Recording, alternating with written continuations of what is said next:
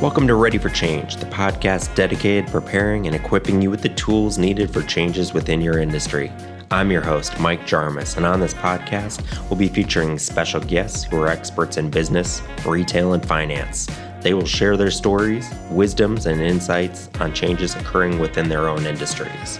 We'll cover other topics like market trends, technology, news, and innovation in various industries. Thanks for tuning in this week. Now let's get started.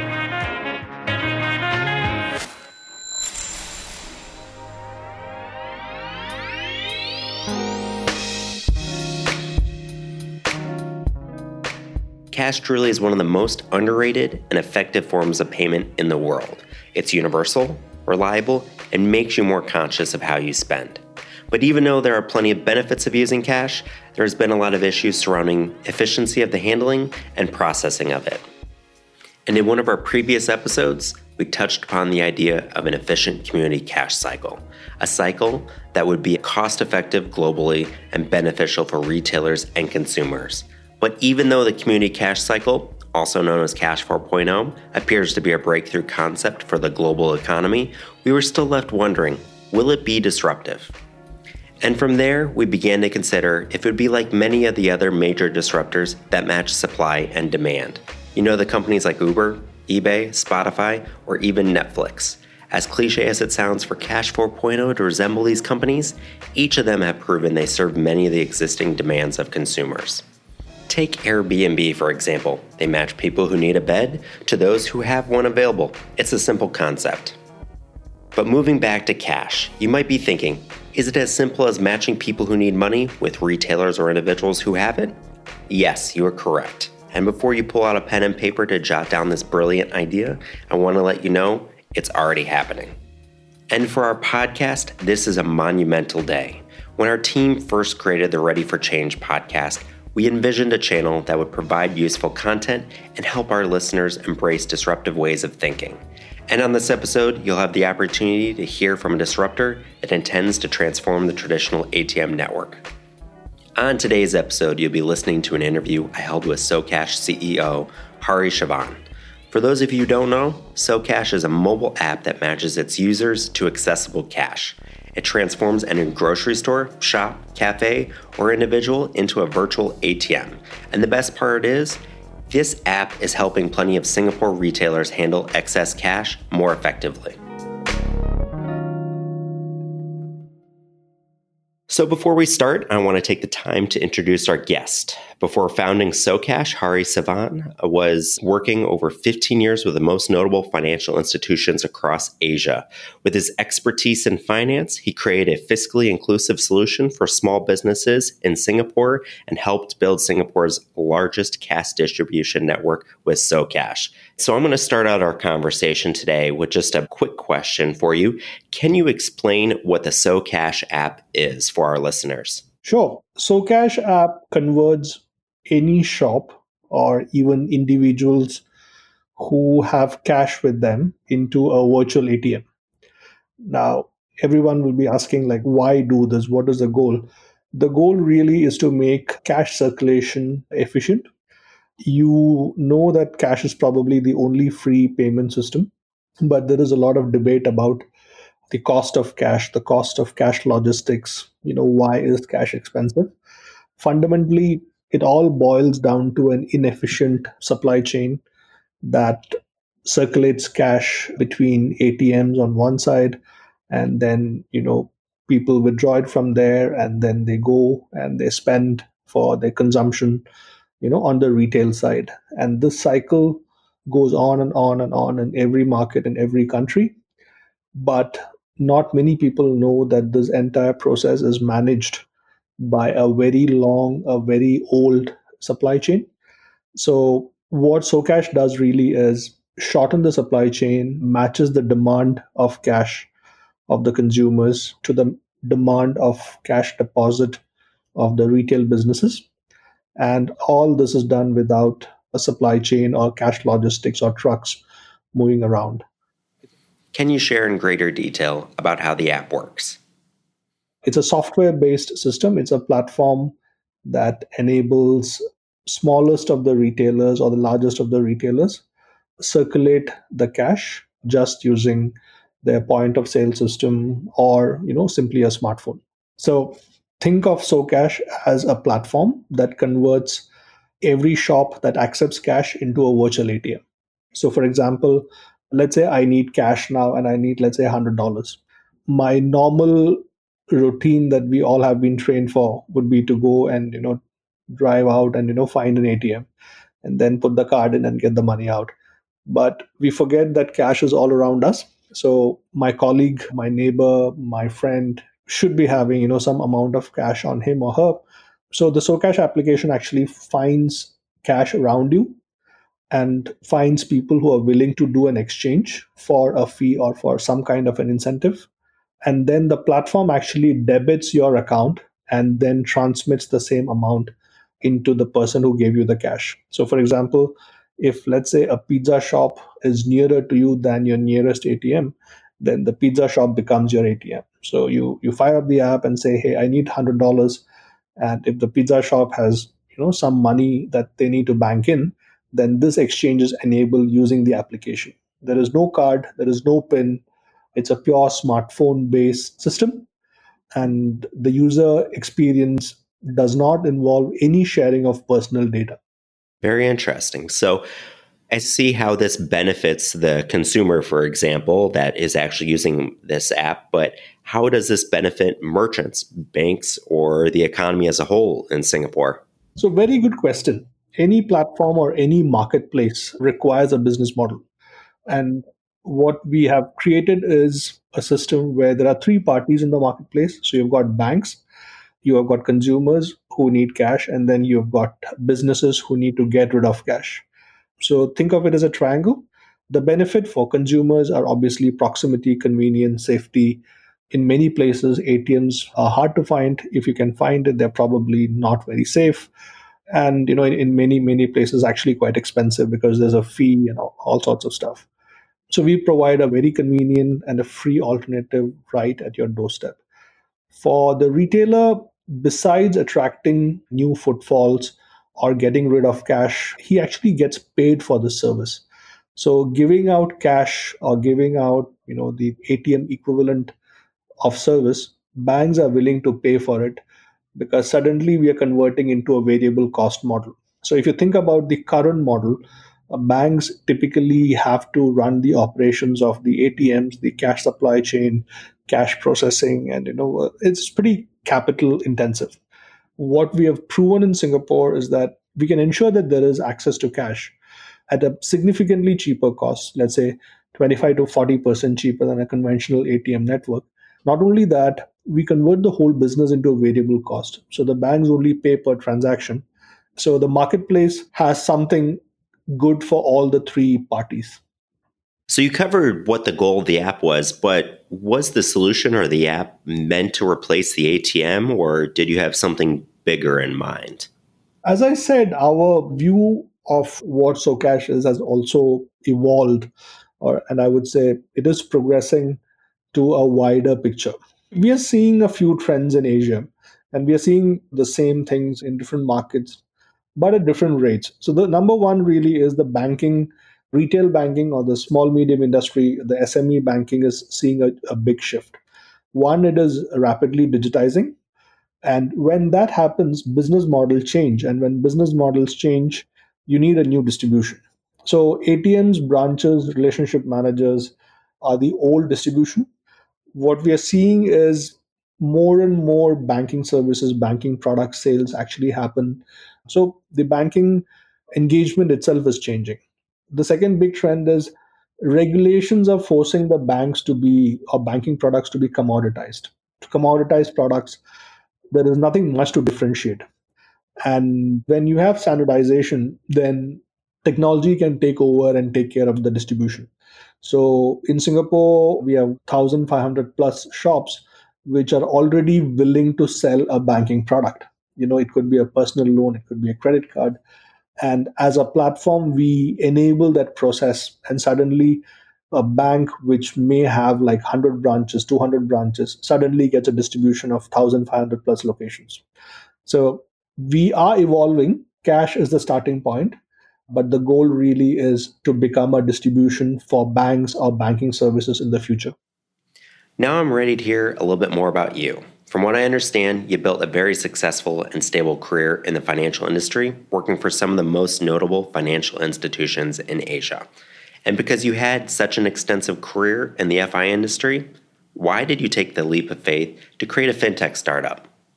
It is true that I have had the privilege of working in exciting roles in different banks. So DBS, I actually learned a lot of things on payments in DBS. Before that, I was in Citi, and before that, I was in HSBC. So each of these institutions, have given me a lot of training, a lot of insights, and a lot of opportunities to grow and to develop myself. But the simple answer to why create, why did we work on Socash, and why did we convert into a business? The simple answer is we saw a huge opportunity because cash is the biggest payment system. No matter what anyone says, everything else is probably a fraction in terms of usage, adoption, or even like typically, let's say 8 billion people, right? Humans on earth. I would say everyone uses some form of cash or coin, at some point in life. So let's say 95%. There is no other product that covers this. And we saw an opportunity to drive efficiency because as economy grows, as the usage grows, the supply chain wasn't scaling. The unit cost was not improving. And as product managers, this looked like a good enough challenge or a big enough challenge to keep us motivated and tickle our brains, right? So in 2016, 2017, we had all the enablers in place for Socash. And we saw a business opportunity where banks want to get rid of ATMs. Bank want to at least shift the cost away. So whether it is Singapore, a small market, or a large market like Indonesia or India, if you talk to banks, for them, ATM is something which they're more than happy to get rid of, but they just don't have a solution. And just to provide some quick facts for our audience who may not know, in the Asian Pacific region alone, there are over 3,000 fintech startups. It's an extremely competitive market, and globally, there are more than 12,000 fintechs. But I think Socash has experienced great success already within a short period of time in an extremely competitive market. And so, looking back, what were some of the challenges you faced building your startup, and did you ever consider giving up? If you think from starting your own business, typically you are in the first couple of years, you're too busy to notice any of this stuff. So you're, you're kind of moving from one problem to the other. You're kind of meeting people, you're meeting investors, you're trying to build a team. There are like 200 different things going on. Not all consciously, a lot of these unconsciously. So frankly, I never came across these numbers before you told me. Personally, building Socash has been tough. Most of the time it has been like a roller coaster ride, but many a times it is like, you're put into a washing machine and you kind of struggle how to get out. But I do think that every business goes through the different phases, ups and downs, and more downs and probably less ups. We have been busy building the team, the product, the talent to bring all this together. So that has been pretty much the biggest challenge. So in an organization, let's say in a corporate organization, you have a foundation, and then you kind of branch out from there, and you probably create a new line of business, a new product, or a new marketing campaign. You're not starting from 0 to 1, you're probably moving from, let's say, zero point 0.7 to 1. So the challenge that we had looking back is that you're doing all different things at the same time, and the expectation is that you somehow make all these things work together, because at a certain point in time you kind of run out of your own money. So you have to take, let's say, your friends and family's money. That adds a pressure. Then you take investors money, then suddenly something happens. It's all good and rosy, and then things don't work out. So I would say it has been tough. It has not been a cakewalk for us, especially in a market. We are working in banking industry, regulations. The average age of decision makers is well over 55. That itself presents a big challenge. Mm-hmm. So there are always opportunities and challenges, and you kind of make a list of what needs to be a priority, what needs to be deprioritized. I feel like I've been on a train which runs at different speeds at different times, and sometimes it will switch tracks. Every day has its moment of reflection, I would say. Did we consider giving up? To be honest, yeah, we did. But then, you kind of say, okay, we have come this far. We were lucky to have support from regulators. Like, we don't compete with banks. So essentially, we work with banks. So getting them on board was not a business challenge. It was more of, how do you complete the procurement process? So it was more of a procedural challenge. Once we figured out that there's a business model, then you just have to keep executing, and you need to get the right people in. And we continue to do that, right? So even now we are a small team. In total, we have 47 people spread across 4 countries. So we're not that big an organization. So we're still looking for talented people, and very hard to find. The struggles continue, the joys continue, and life goes on. I can completely understand where you're coming from. I mean, it's that perseverance of those challenging days that create room for more victorious ones. And speaking of persevering, Hari, were there ever any companies or leaders you look to as a source of inspiration? Sources of inspiration, I have a lot. Like, I read a lot, so I kind of look up to a lot of people. But from a model perspective or a template perspective, I've always been inspired by PayPal. One of the reasons could be my ex-boss in DBS used to be among the PayPal pioneers. So he used to work with Peter Thiel, Elon Musk. So we grew up with a lot of stories on how PayPal was during its early days, how it transformed, how did they go from one opportunity to the other, what was Reid Hoffman doing. So we kind of grew up with these stories, and we learned. So I often look towards PayPal on how they competed on different fronts, how they created a business model which was quite unique. I often tell my team that what we are building in Socash is kind of similar to Ant Financial. So that's another model that we look up to. Ant Financial in China, so it connects consumers, via their online platforms.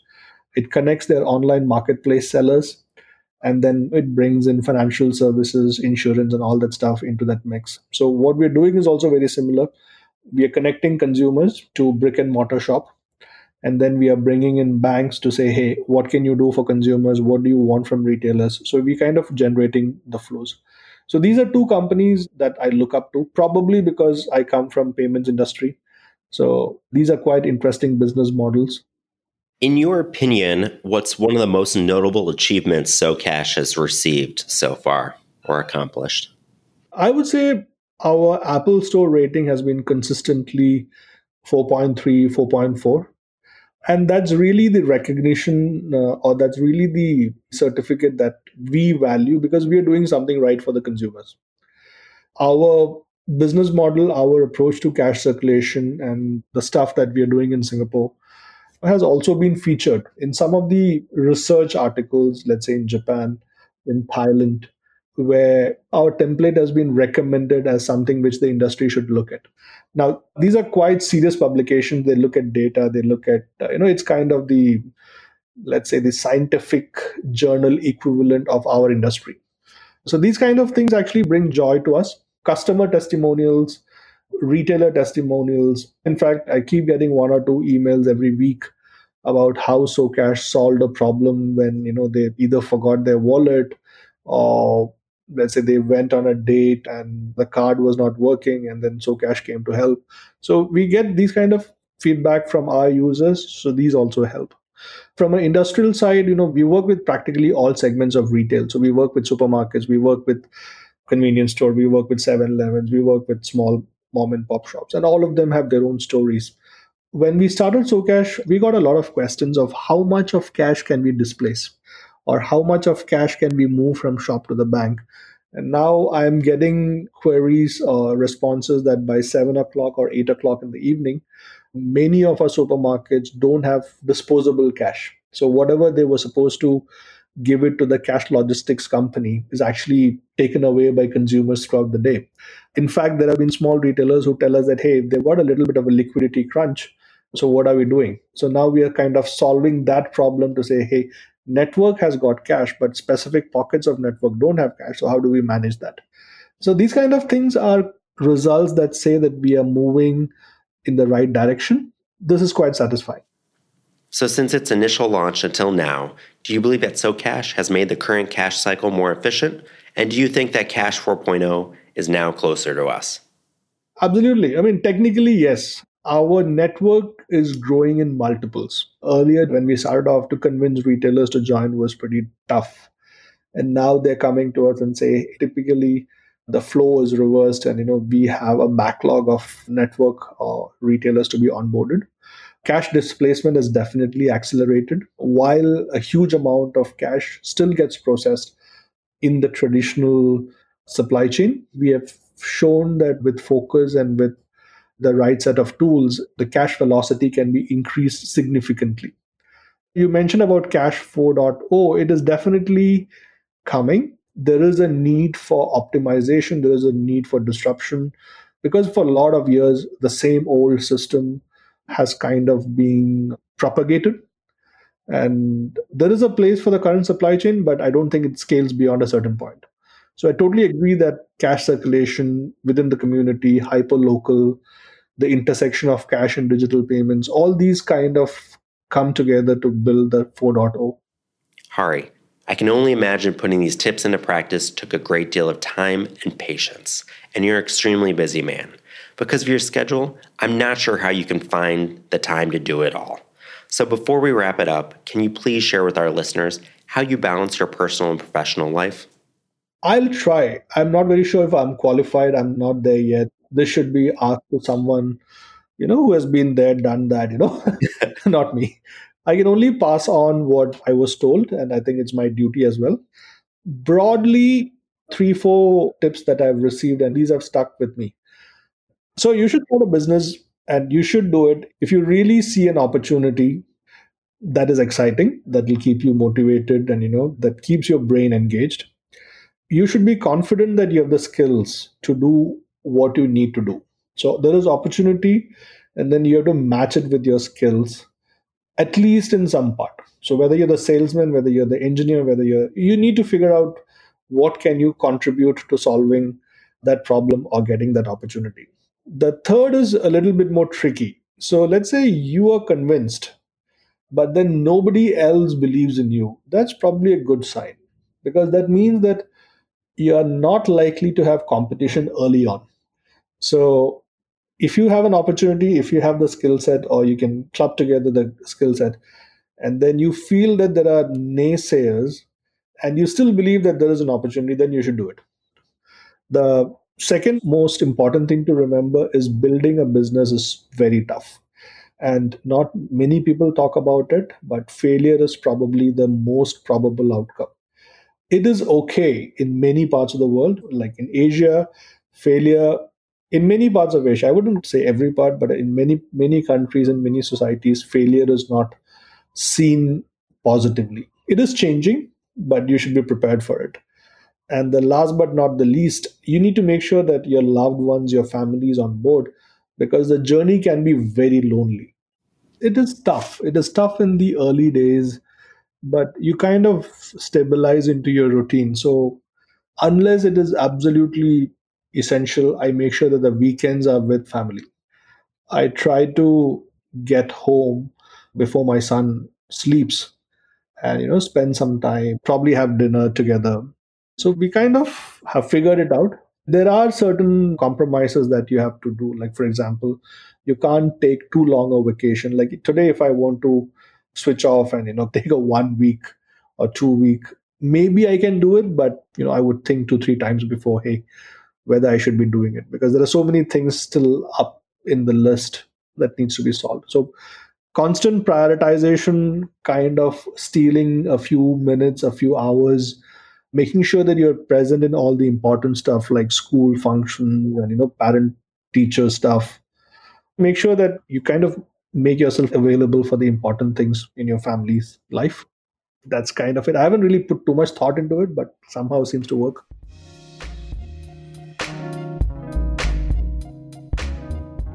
So after our recording ended, I had the opportunity to speak with Hari a little bit more about the future of SoCash. He shared with me that they've just received the green light to expand into Indonesia and Malaysia and are planning to use this opportunity to truly understand the dynamics of each country. Further down the line, they plan to expand into Japan as well.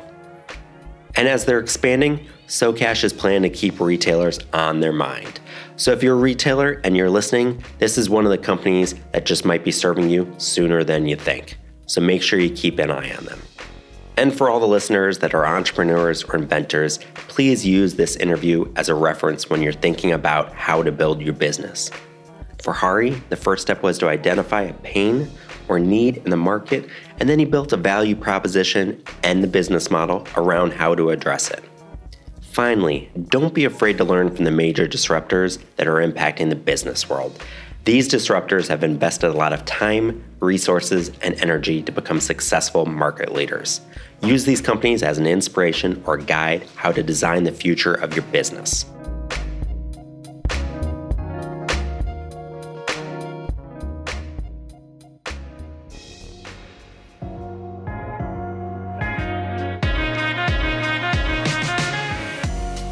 Thank you for listening to Ready for Change. If you like what you heard, please leave us a positive review and share this episode with a colleague or friend. And be sure to subscribe to Ready for Change on www.glory-global.com/Ready for Change, or you can find us on Apple Podcasts and other major podcast channels in order for you to never miss an upcoming episode. If you have any additional questions or suggestions, be sure to email us at readyforchange@glory-global.com. Until next time, prepare for change.